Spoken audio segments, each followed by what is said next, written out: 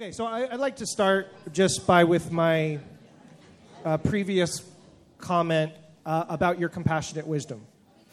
And I guess the reason why I said that, and I wanted to explicate a little bit more, what you just shared is, in my view or my understanding, a perfect exemplification of that compassionate wisdom. It's you are thinking about somebody else, and you're trying to be wise about that, and you're extending compassion to them, even in heated disagreements. And here's my comment that I'd love for you to comment on.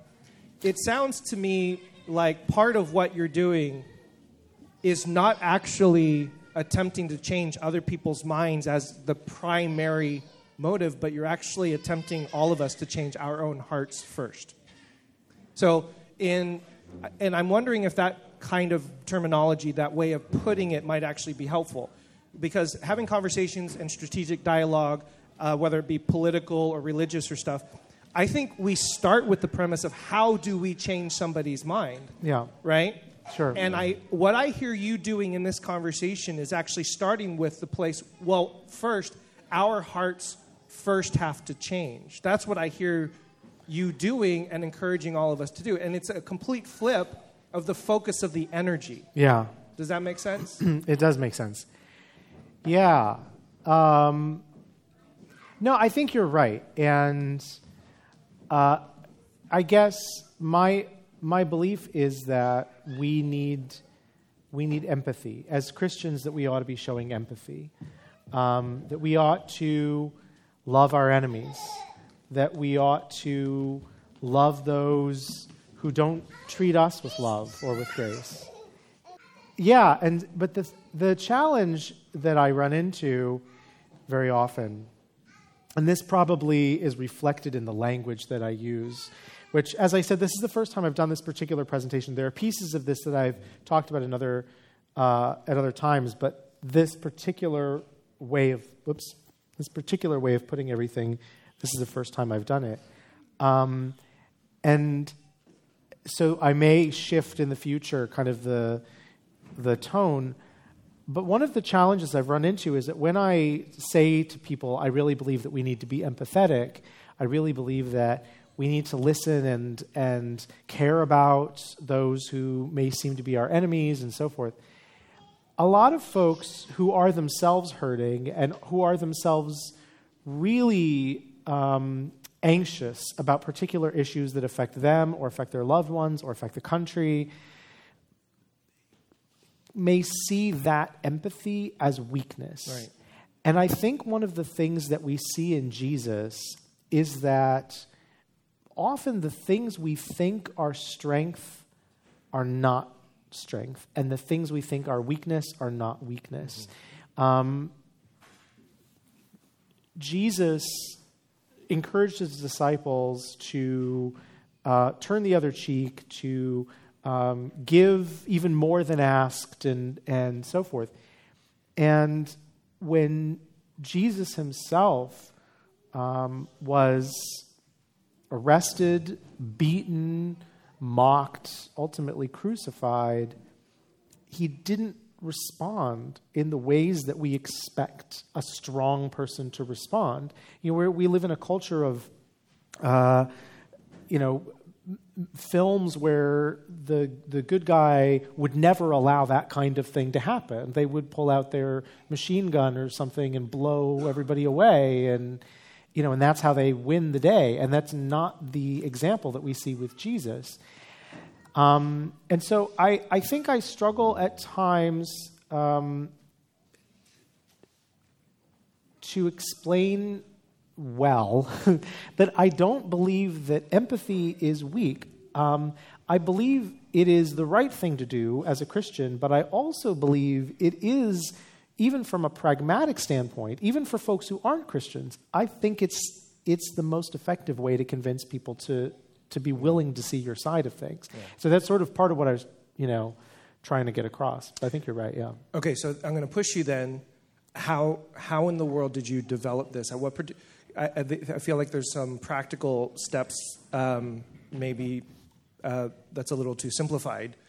But I asked you earlier, I was like, so how do you manage this emotionally? And you said that you feel like this has just become, in some ways, you're a second, like a natural impulse in order to think about some of the other persons. But I'm thinking of myself and others. How do you start cultivating that very empathy? And especially as somebody who has wrestled with being, a sexual minority, if we're a racial minority, if we're a minority of any kind, where you have these systems of injustice that exist, you're asking a lot, I guess I feel. So what's the first step of cultivating that empathy for the other person who may even be the oppressor person or having the oppressor ideology or ideas, right? Yeah. So where do you start with that? How do you cultivate that? Well, I mean, I think in some ways I'm fortunate in that there are certainly similarities and there's overlap in the experiences of different minority groups. But there are many ways in which the experience of being, for instance, a white gay person is different from the experience of being a straight person of color. I know what it's like to be on the other side because I didn't know that I was gay for a long time. So when I was growing up, I said and believed a lot of anti-gay things because I didn't even know that I was gay. Which is it's kind of a weird, unique experience, but I can think back to where I was and what I believed when I was growing up. And when I was hearing a lot of negative stuff when I was coming out and trying to be heard and understood in my church, I recognized a lot of the things people were saying to me, I recognized as things that once upon a time I would have said.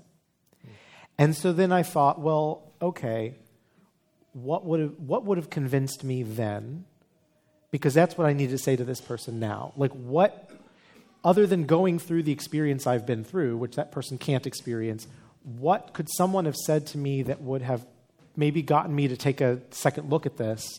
And then that's how I need to approach them. So from the beginning, I was thinking I need to learn how to put myself in people's shoes. Empathy is something that's always been interesting to me, though, because I, growing up as a bald 4-year-old,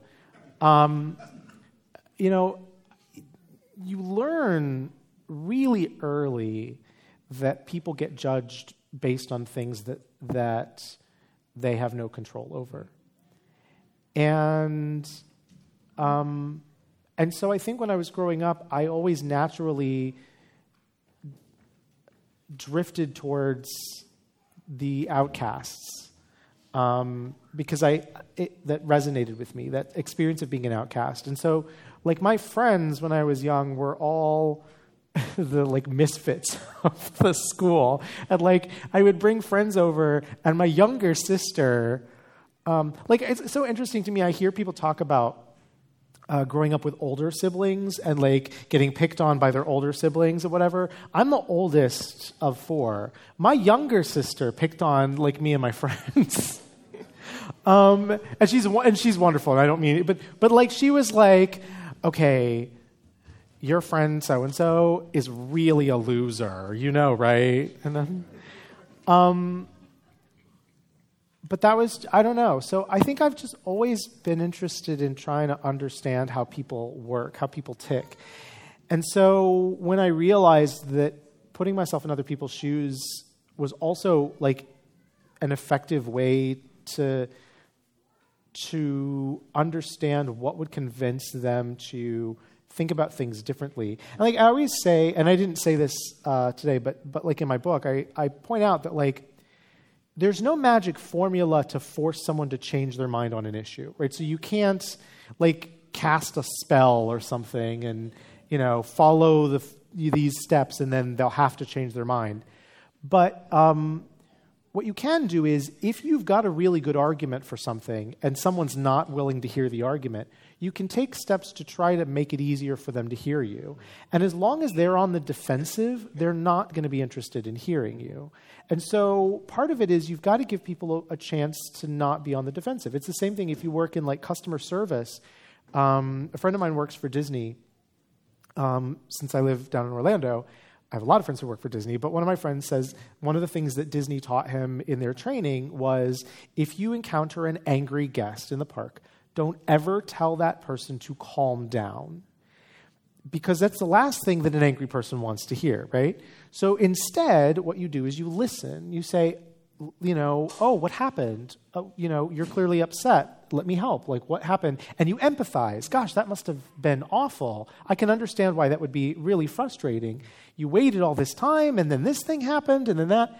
I understand. And that's what helps people calm down, is to feel that they're being heard. Mm-hmm. And so I think ultimately a lot of the techniques that, I've tried to kind of crystallize are, in one way or another, about allowing people to feel heard and then making it easy for people to hear another way of looking at things. Do you realize what a emotionally Herculean effort you're asking us to do? Yes. Listen, I spent in the moment, you're saying, oh, let me empathize. But, we're talking about conversations you're having around the Thanksgiving table. Yeah. It's in those moments, it's like, oh, let me put on my Disney cast hat and let me empathize and, I've spent the last 20 years of my life being in rooms full of people who think that I am leading people straight to hell and who aren't afraid to say so. And there are times I don't care how strong you are, there are times when a conversation just gets to be too much. And you just have to say, you know what, I'm not in a good place to continue this conversation right now. And there are times, there are individuals who you have to, you may decide it's not going to do any good for me to continue to engage with this person at all going forward on this subject. But you have to choose carefully where that line is. Yeah. It's tough. I have some crazy stories. So kind of on the note, how do you handle situations where for some person, on one side of the conversation, it's like very academic. Yeah. Right? But then on the other side, it's extremely personal, and how do you kind of approach it in that situation when the other person doesn't even realize that, oh, this is somebody's life we're talking about. And to them, it's like, oh, well, theologically, to them, it's not a real thing. It's just like a theoretical problem. Yeah. And I feel like, anyway, so I'm curious what your thoughts are on like how to bridge that kind of disconnect sometimes. Yeah, that's like the most frustrating thing, isn't it? When you're like trying to, I've had this happen so many times, talking about gay stuff, where I'm trying to have a conversation with somebody about, quote, the Bible and homosexuality. And for me, this is not an issue. This is not like a theological question that yes, this would be an interesting topic for scholars to discuss, the meaning of Romans 1 and 1 Corinthians 6:9. And, for me, this is my life. Like, when the church is wrestling with the question of, do we support same-sex marriage, for me, this is not primarily a question about the theology of how we understand marriage in the Bible and all this stuff. That's certainly important, but for me, this is do I have to be alone for the rest of my life or no? And that's not just about, sex. It's about my ability to have companionship and love and, all of these things in my life. And so, yeah, it's really frustrating. I find this is one of the reasons that I think storytelling is so important. As human beings, even when we're not great at empathy, most of us have some ability to empathize, even if we don't make great use of it all the time. When we're watching a film featuring a protagonist of any sort, we are on some level empathizing with this protagonist most of the time. We want the protagonist to succeed. We're in their shoes.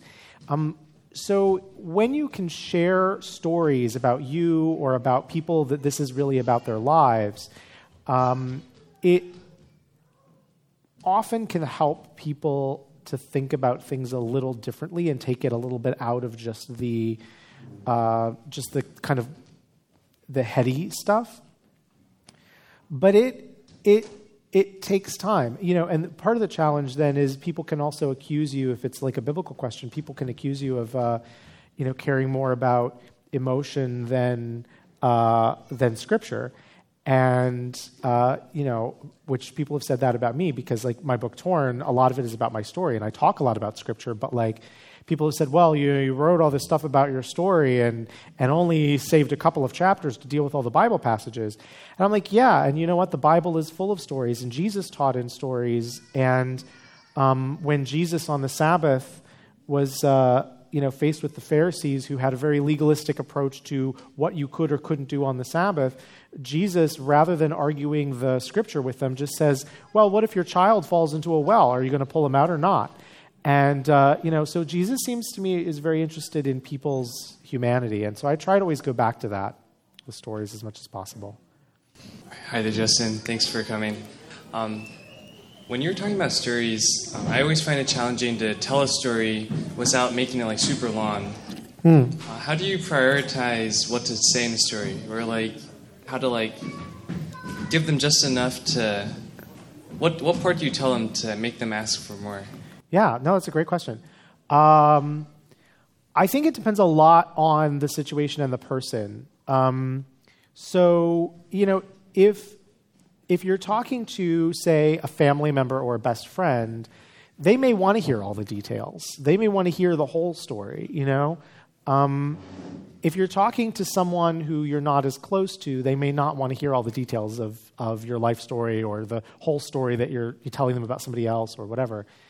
One technique, I think a lot of it depends on what you're comfortable with, in terms of how you share stories in your own life when you tell somebody about something that happened in your day or whatever. But one technique that I've heard used to some effect is to start with a particular pivotal moment. So, for instance, if you're talking about an issue where something happened to change your mind or to make you care about it, I didn't really care about this issue until this thing happened. When this happened, when my child came out to me, when there was a shooting at the school down the road from me, when September 11th happened, the moment where something happens that changes your perspective. If you can stop and think for a bit about what is that moment or one of those moments that really changed the way you see this, and what was going through your head at that time. Maybe it was even just you saw a documentary on a subject and the documentary just really impacted you. And you can even share the story of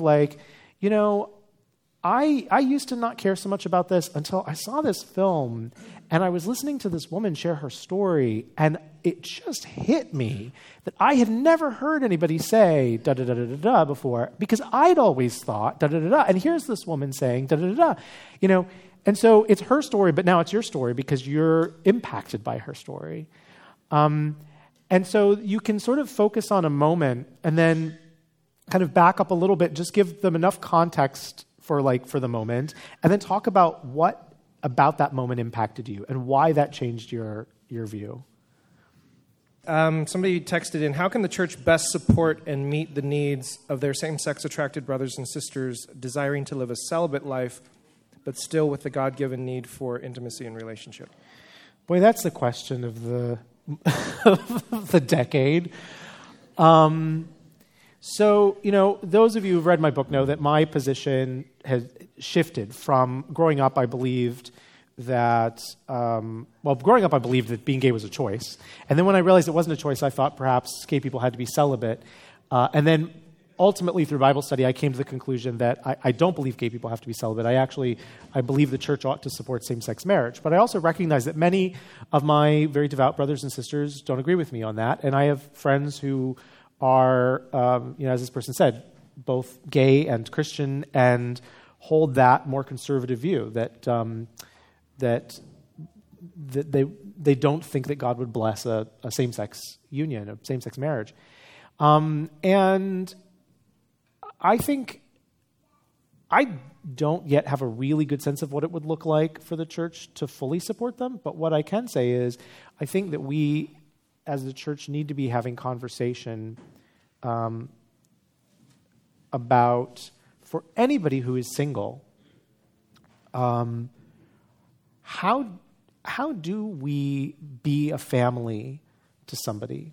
Because it is really easy, I have to say, as a single person of a certain age, it's easy to feel lost beyond a certain point where like everybody kind of expects you to be married off.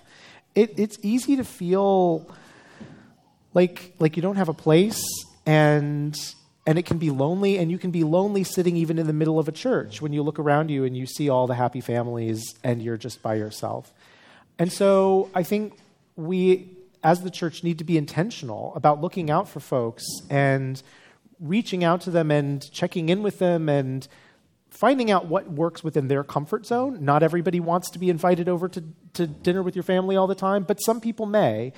And I think it needs to be an ongoing conversation that we're like really continually thinking about. Yeah.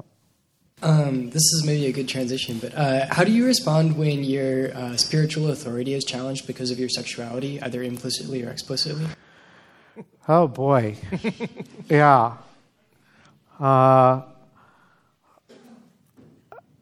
It depends a lot on the situation. It's hard. This is my answer to so many of these things. Like, it's really tough when that happens. That's no fun. So, gosh, I don't know if this answers the question or not, but it brings a story to mind, so I'm going to run with it and see what happens. So I was speaking at a Christian college a few years ago, and I sometimes do presentations with my friend Ron Belgau. Ron is gay and Catholic, and he is one of those gay Christians who believes that gay people are called to celibacy. Ron and I have been friends since college, and so we sometimes do presentations together where we talk about the fact that we're both gay, we're both Christians, we respect each other's faith, and we disagree on how to interpret the Bible on this subject. And we try to demonstrate for folks what it looks like to lovingly disagree. So Ron and I had been asked to do a presentation like that on this Christian campus, and we were all prepared, and then like right before the presentation, like within 24 hours of the presentation, we got the news that someone who was coming from what they used to call an ex-gay position, the position that basically you have to become straight. And this guy was kind of an extremist. He would argue that like not only can you become straight, but you must become straight. That he had sort of pulled some strings to get onto the stage when we were going to be speaking, to give his own presentation. So Ron and I talked about this, and we said, okay, well, we'll do our presentation, then we'll sit down and he can do his presentation, and we'll encourage folks to listen to him as respectfully as they did to us. And so that's what we did. Ron was really gracious in what he said. And then this other guy gets up, and for like 25 minutes, just says some of the most vile things you've ever heard. About half the students in the audience literally got up and walked out of the room. People were in tears. LGBT students were in tears because this guy was just saying, not just talking about theology, but like really awful, just insulting things about LGBT people. And during his talk, he said quite clearly that I'm not a Christian. So after his bit, they put all three of us on stage to do a Q&A like this.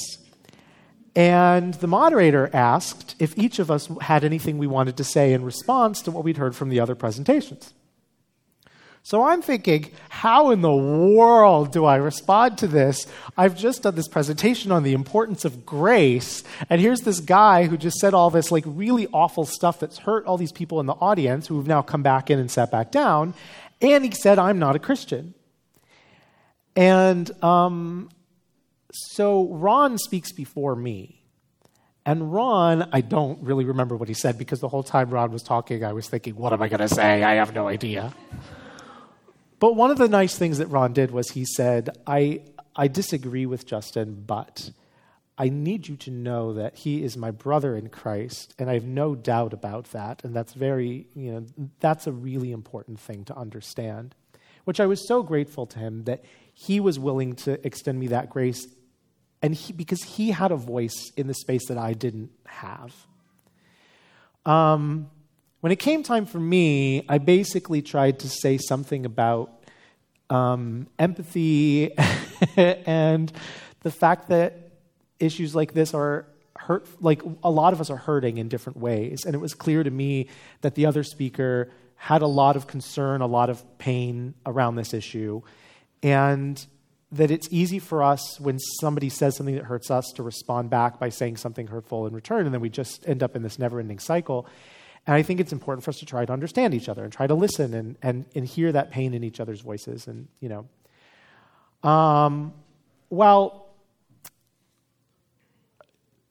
that I got a standing ovation for saying that. And the next day, the big story on the campus was not anything Ron and I had said in our presentation, but the fact that we responded graciously to this guy who had said unkind things about us. That said, when people afterwards said, "Oh, you were so gracious, I said, well, to be fair, I had just given a presentation on grace, and I was sitting in front of a big audience. I might not have been so gracious otherwise. But I do think that's a very long-winded way of saying, I do think there's something to be said for continuing to be gracious when people are not gracious to you, and continuing to show that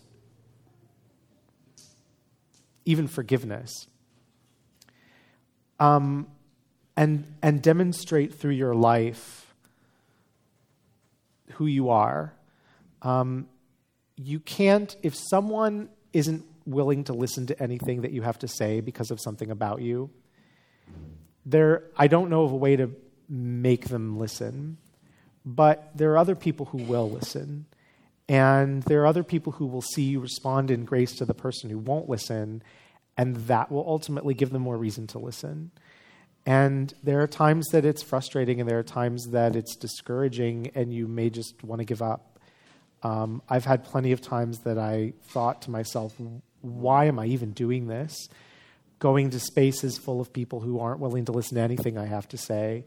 Why am I even here? I mean, there are times that I've done a presentation somewhere and just thought that just did not go well at all. And I go back home and I just, I'm just despondent. But God keeps giving you new opportunities all the time. And I think in the end, it's an opportunity to practice what you preach, to practice what it is to be a Christian. Yeah, his question was actually very similar to a question that I had wanted to ask, because you talked about team loyalty and how to redraw the team lines to include other people. Yeah. And my question for you was actually, how do you redraw those lines when other people are drawing them preemptively and those lines are drawn when you are on the out? And your response, it sounds like what you're saying is when other people are drawing those lines and creating those teams and they're in the in team and you're on the out team, that it is this kind of a strategic dialogue, this extended compassion to them, is that you refuse to draw those same lines. You're actually going to draw lines that include the people that are even excluding you in their lines. Like you have to create a way of thinking and a way of being that includes the very people that do not include you. I should have said that. That would have been a good answer. No, you're right. Yeah, absolutely. Absolutely. Several questions. One is, you have the privilege of being invited into spaces where you know that you're going to be entering into these conversations. So the question is how does one like if you're not invited into those spaces, how do we begin to initiate the conversations, in particular with those who are like who have different, points of view?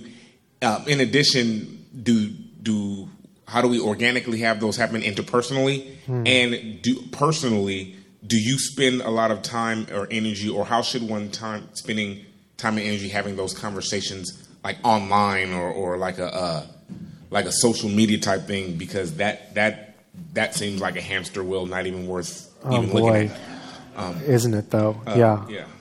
Yeah. And the last one is, have you ever had any kind of personal safety boundaries that you've had to address in having those particular conversations? Yeah, thanks for that. I'll try to remember all those. I've generally felt safe, like physically safe. Certainly not always emotionally safe, but I've generally felt physically safe places that I've been. There are a few times that I've been in parts of the country where I've thought to myself, is this a good idea? But yeah, thankfully it hasn't been too much of an issue. I used to not get invited to these spaces, and nobody's ever asked me about that, and so I really like that you asked me that question. I talked about the surveys that we did on college campuses back in 2011, 2012. So that started because I was running this organization that was at the time that was called the Gay Christian Network, and I'm not there anymore, and they're not called that anymore. But I was running this organization, and it started off as just a community of LGBT Christians who were, well, initially just gay Christians, so that's the name. And then LGBT Christians, and then it grew into like LGBT and allied Christians, but it was like a thing that had grown with time. And so I was really interested in having conversations with Christians and LGBT folks on college campuses and trying to see if we could start some dialogues. So we got a grant to go to 20 different schools. And we had this whole plan that I put together to go to these schools and do this dialogue. And the way we were going to do it was I would contact the LGBT student group on campus and say, will you sponsor me to come to your campus to do a presentation on dialogue on this stuff, and we'll invite the Christian groups on campus. Because I don't think the Christian groups will invite me to come, but you, LGBT folks, may invite me to come. And then we'll invite the Christian groups and say, we're inviting you to this dialogue. So we did that. Sometimes it went well, sometimes it didn't. I found that if the invitation was extended in a way that the Christian groups felt like they were actually going to have the chance to participate in the dialogue, they would show up. If they thought that they were just going to be lectured at, then they wouldn't show up. Because, go figure, people don't like to show up to be preached at. And that works both ways. What I didn't expect was we started doing some of these events and started getting a reputation for actually having respectful dialogues that like made people feel safe. And then I started getting requests from Christian colleges going, yeah, we heard about this dialogue that you did on such and such a campus, and somebody sent us a video of it or told us about it or whatever, and we're really interested in something like that on our campus. And all of a sudden it was like, what? You're a Christian college, right? Are you sure you know like what I do? Because you have really conservative views. And so it took time. But I think even when you don't get invited, I think one of the things you can do is find folks who care about the issue and basically say, okay, we're going to we'll invite you to have this conversation with us. And they may not always show up, but even if a few people do, that's at least a conversation you're having with a few people. I don't remember. Social media, yes. I think face-to-face conversation is always better. Text is difficult because you can't read body language or hear vocal cues or whatever, and people feel free to be a lot nastier in text than they are in real life, and And then the more people you add, like when you start trying to have a conversation with somebody like on a Facebook page and you're going back and forth with comments, then other people pile on. And then you have the people who pile on who aren't who are on the other side. And then you have people even on your side who pile on in ways that aren't helpful. And then it just explodes. And so I generally try to take that stuff at least one-on-one, but I find I'm much more successful in having conversations with folks one-on-one in private, like face-to-face, than online. I hope I'm not imposing. I'd like to add to that, actually. I mean, the way our neurobiology actually works is there are neurons in our brain that actually respond to all of that, what you said, like the physical, the emotional, how you tilt your head, how you furrow your brow, all those particular things. And online and in text and on Facebook, all of that is completely absent. So if somebody says something, their neurobiology is completely void of what that is actually doing to somebody else. But if I'm face-to-face with somebody and I say something vitriolic and mean, I can actually feel and sense. My neurons are actually reacting to how you're responding to what I'm saying. And that can actually have an influence for furthering actually more productive conversations and dialogue. Yeah. So, I mean, it's in my mind, it's just hands down. There's no comparison to having, which is part of the reason why we're doing this, is to have conversations that are face-to-face where we can experience that rather than just blasting, your blog with all sorts of ideas and hoping that that's actually going to be as effective. So, yeah. Hi, Justin. Thanks for being here. Thank you. So how does Matthew 18 come into the strategic dialogue question? So, or idea. So someone has said, when someone has said something highly offensive, problematic, they demonstrated themselves to be just a toxic person, unsafe, but they're still a brother or sister in Christ that may or may not be a coworker who I deal with regularly, and I, even though when I was in the conversation with them and they said what they said, I feel like I responded graciously, but it's eating at me, and I need to go. I just feel like I have to go address it, but I'm not confident in the strategic dialogue part. Mostly, I don't know that I can be gracious. I think I already was gracious, and I'm done being gracious. Mm-hmm. So how do you, but I keep thinking Matthew 18, right? Like, how do you understand? Does that make sense, the question? So go to somebody when they're directly offended. Yeah. No, that's a good question. I think it's always, for me, like it's always a balancing act, because in real life, could you refer Matthew 18 that everybody knows it? Right. So what's the verse on that? Because Matthew 18 is like, if a brother or sister offends you, you go directly to them, and then if they don't receive it, then you bring another person with you to point out what that person has done. And if they still don't receive it, then you bring the church to them and point it out. And then if they don't receive it then it doesn't say excommunicate, but that's my translation. Well, specifically, treat them as an outsider, right? If you've taken all the steps to take a brother and then to take the church, the ecclesia, it's only one of two times Jesus actually uses the word church is in this context, and they're not willing to listen and reconcile, and they've offended you, they've sinned against you, then you have to treat them like an outsider or treat them like a pagan, which can sound harsh, but how are Christians supposed to treat outsiders? Right, so there's a lot of interpretation with that. So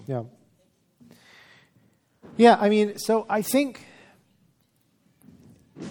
in theory, I'm a big believer in, as much as possible, listen before you speak. As much as possible, seek to understand before being understood. The reality is, real life situations can be messy and complicated. I mean, and you may have a situation where, for instance, the person doesn't realize that they've done anything wrong, and for them there isn't even an issue to discuss until you explain to them where you're coming from, and and it can be very, very difficult to be gracious. I think we're called to be gracious, but it can be very difficult to be gracious particularly when you feel like someone A, has all the power in the situation, and B, doesn't seem to care about your feelings, about how you've been hurt, about, whatever. And I wish I could say that, I had like a way that I always do it, that it always, well, I just say this thing and then I feel great. And I always, I've lost my temper and fussed people out before. And afterwards, I always feel bad that I have, because it never gets me what I want. But I find it difficult, sitting here, because I don't know your situation and you do. And so I find it difficult to sort of say, well, just such and such, and it may be something that doesn't even apply to, what you're experiencing. But I think when I've been in those kinds of situations, I try as much as I can to find a way and sort of rehearse in my head a way to express to the other person what I'm feeling in a way that doesn't accuse them of intentionally trying to make me feel what I'm feeling, that acknowledges that I'm sure that, even if I'm not sure, that I'm sure that they didn't mean how it came across, and I'm sure that they had great intentions, and I am sure that they see it differently, and that here's how I'm feeling. And I was in a situation recently where I had to do this, where I really think they probably meant it, but I sort of rehearsed over and over before I talked to this person, okay, hey, I know you didn't mean this to come across this way, but this is how I'm feeling right now. And then when the person didn't immediately go, oh no, I'm so sorry, the way that I hoped they would, I really wanted to be like, do you know how gracious I'm being to you right now? Forget you. But I do think there's a time and a place, though, to say, if you really made the effort and you've done everything that you can do to try to have reconciliation, and they're just not willing to work for reconciliation at all, there are times that you just have to say, this is leaving this with God, and find the best way to take care of yourself. I think sometimes we're too quick to get to that option, but I do think it is sometimes what you have to do. This is a really neat question. What advice do you have for someone who, as a gay Christian, feels called to be part of a non-affirming church community to bridge the gap? Yeah. I've done that.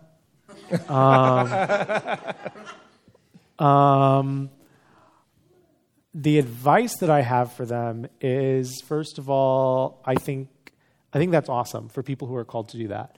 And I don't think everyone is called to do it. And so people often ask me, should I be part of a non-affirming community or an affirming community? And I say, I can't tell you that. You have to go where God's called you.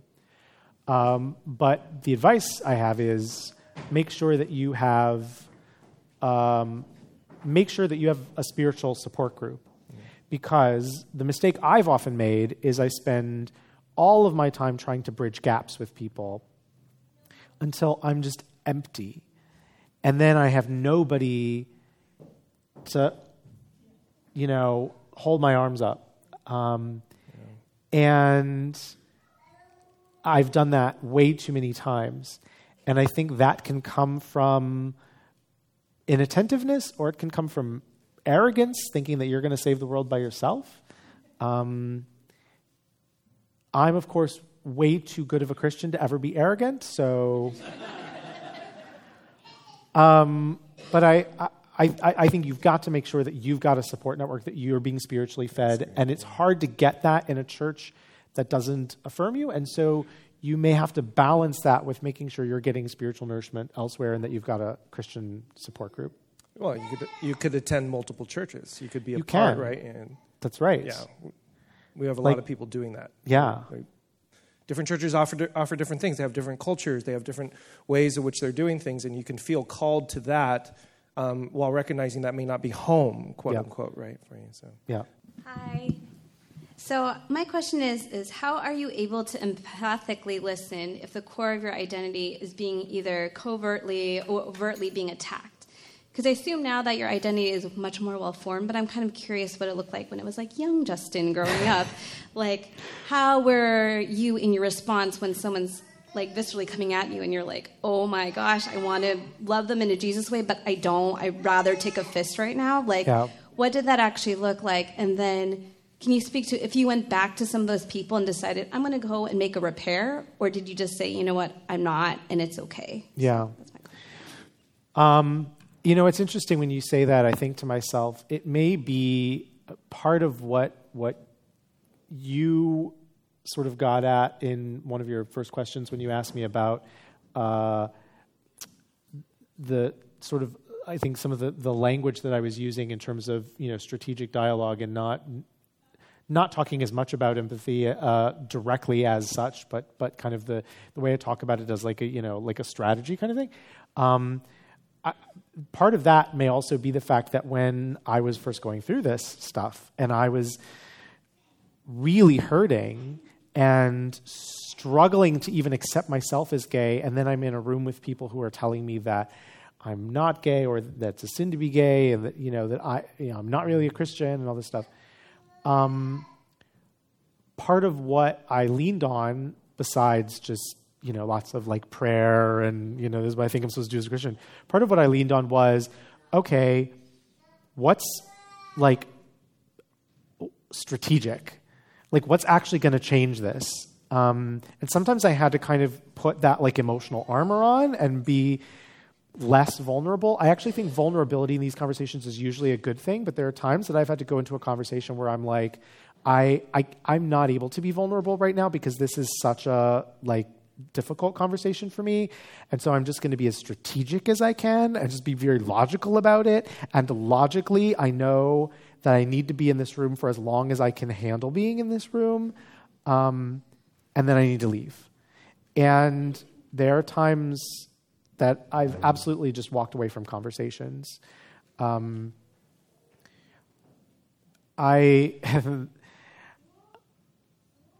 Yeah. And there are times that I've used the pain, honestly, and to actually be vulnerable when I felt able to do it as an asset. I mean, there are times that I've let people see me cry because I was like, you know what? They need to know how much I'm hurt by what they're saying. And it may not change anything, but I'm not gonna hold it back. But I think you have to care for yourself too, and you have to. Even Jesus got away from the crowds to spend time alone to pray. I think you're the best judge of when a situation is just like not going to be healthy for you, and when it's something that you can take on. And sometimes there may be a situation that you want to take on, and you're just not there emotionally, and that's okay. I have just a few last questions, and we'll make sure we get your question. We're in a series entitled "Why Are You a Christian?" Yeah. And I want to ask you that question. Why are you a Christian? And the context of that is, given everything, this whole journey that you've been on, from the very beginning to now, why are you still a Christian? And I've even heard you say that you're still an evangelical. Yeah, that scary word. So, and you obviously don't have to claim that, but yeah, I wrestle with that word sometimes. Yeah. So why are you a Christian? I've actually written a blog post on this. It's on my website, and I think it's called "Sick of Christianity." And the short answer is Jesus. I'm drawn to the person of Jesus, and we've talked about this a little. I find it interesting that many of the Christians who I find it difficult to be around today, who would make it difficult for me to claim the same faith as them because of the way they've treated me or other people I care about, resemble, when you read the Gospels, resemble the Pharisees more than they resemble Jesus. And so what I think is really interesting is Jesus, here he is, a Jewish man in the context of these other Jewish leaders who, in their desire to get it all right and be devout and live out the scriptures and serve God, have gotten so legalistic that they've missed the whole point. And Jesus is like, no, you're missing the point. It's about God's love for people, and here's how you live it out. And don't let your child be in a well overnight on the Sabbath. And of course, I'm going to heal this guy's hand, even though it's the Sabbath, because it's the loving thing to do. And and all of this stuff. And he says of the Pharisees, they tie up heavy burdens and put them on people's shoulders, and they themselves won't even lift a finger to move them. And I think to myself, that sounds a lot like the church at its worst right now. And so the patterns repeat, and the things that Jesus criticized the Pharisees for, we see come back in the church today as we keep, kind of gravitating back to legalism. And Jesus, though, stands for everything that I want to be. And so when I read the Gospels and I see Jesus versus the Pharisees, and I go, Jesus in this story is the one I want to be. And Jesus gets it right on so many issues and is, just so compelling. And then I dig into, so who is this Jesus? And what is it that makes him so special? That's, for me, when I had to tear everything else in my faith apart, because everything had been taught to me by my church that also taught me that it was a choice to be gay, and I knew that had not turned out to be true, and I just sort of tear it all apart. That was Jesus at the center of it all, and I built it back up from there. So that's why. That's awesome. So you get the last question, then we'll close. Make it a good one. I will. Pressure's on. I will. So, as a child of God who is black and who is gay, the church has not been a place for me. The church has not historically been a place for my people. The church is not a place for gay people right now. There are many reasons for that.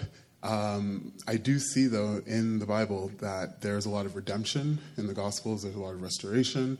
So, you do see that there is something special, right, that's drawing us all here. My question is, what is your vision for the church as a whole at large for the future?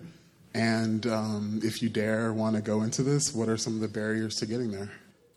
Oh, boy. That's beautiful. That's beautiful. Thank you for letting me end with an easy question. You do realize the future of the church is now sitting on your shoulders. Like how you answer this. Yeah. Thank goodness I'm not arrogant. Well, the vision part I think is easy. I want to see the church be like Jesus. And for me, that means, what people said about Christians was, I don't always agree with those folks on everything. I don't believe everything they believe. I don't understand why they do some of the things they do, spend their money the way they spend it, focus on the things they focus on. But man, if those aren't the most loving, gracious people I've ever met. I mean, you could just about slap them in the face and they would, smile and say, "Do you need another one to take out your anger?"